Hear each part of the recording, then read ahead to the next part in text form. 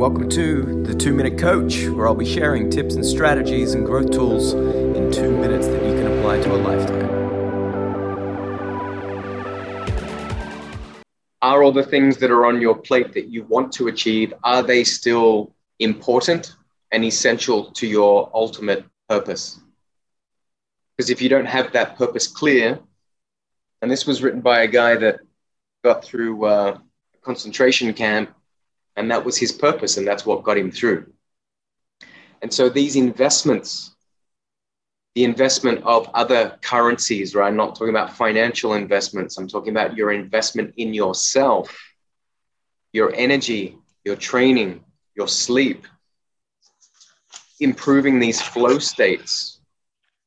Every time that you eliminate all distractions and you set yourself up in that prime location to be productive, or, it's back to environment too.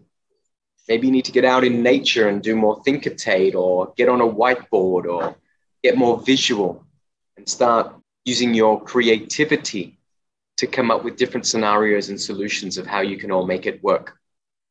That might also help you realize that, all right, some things need to be on hold.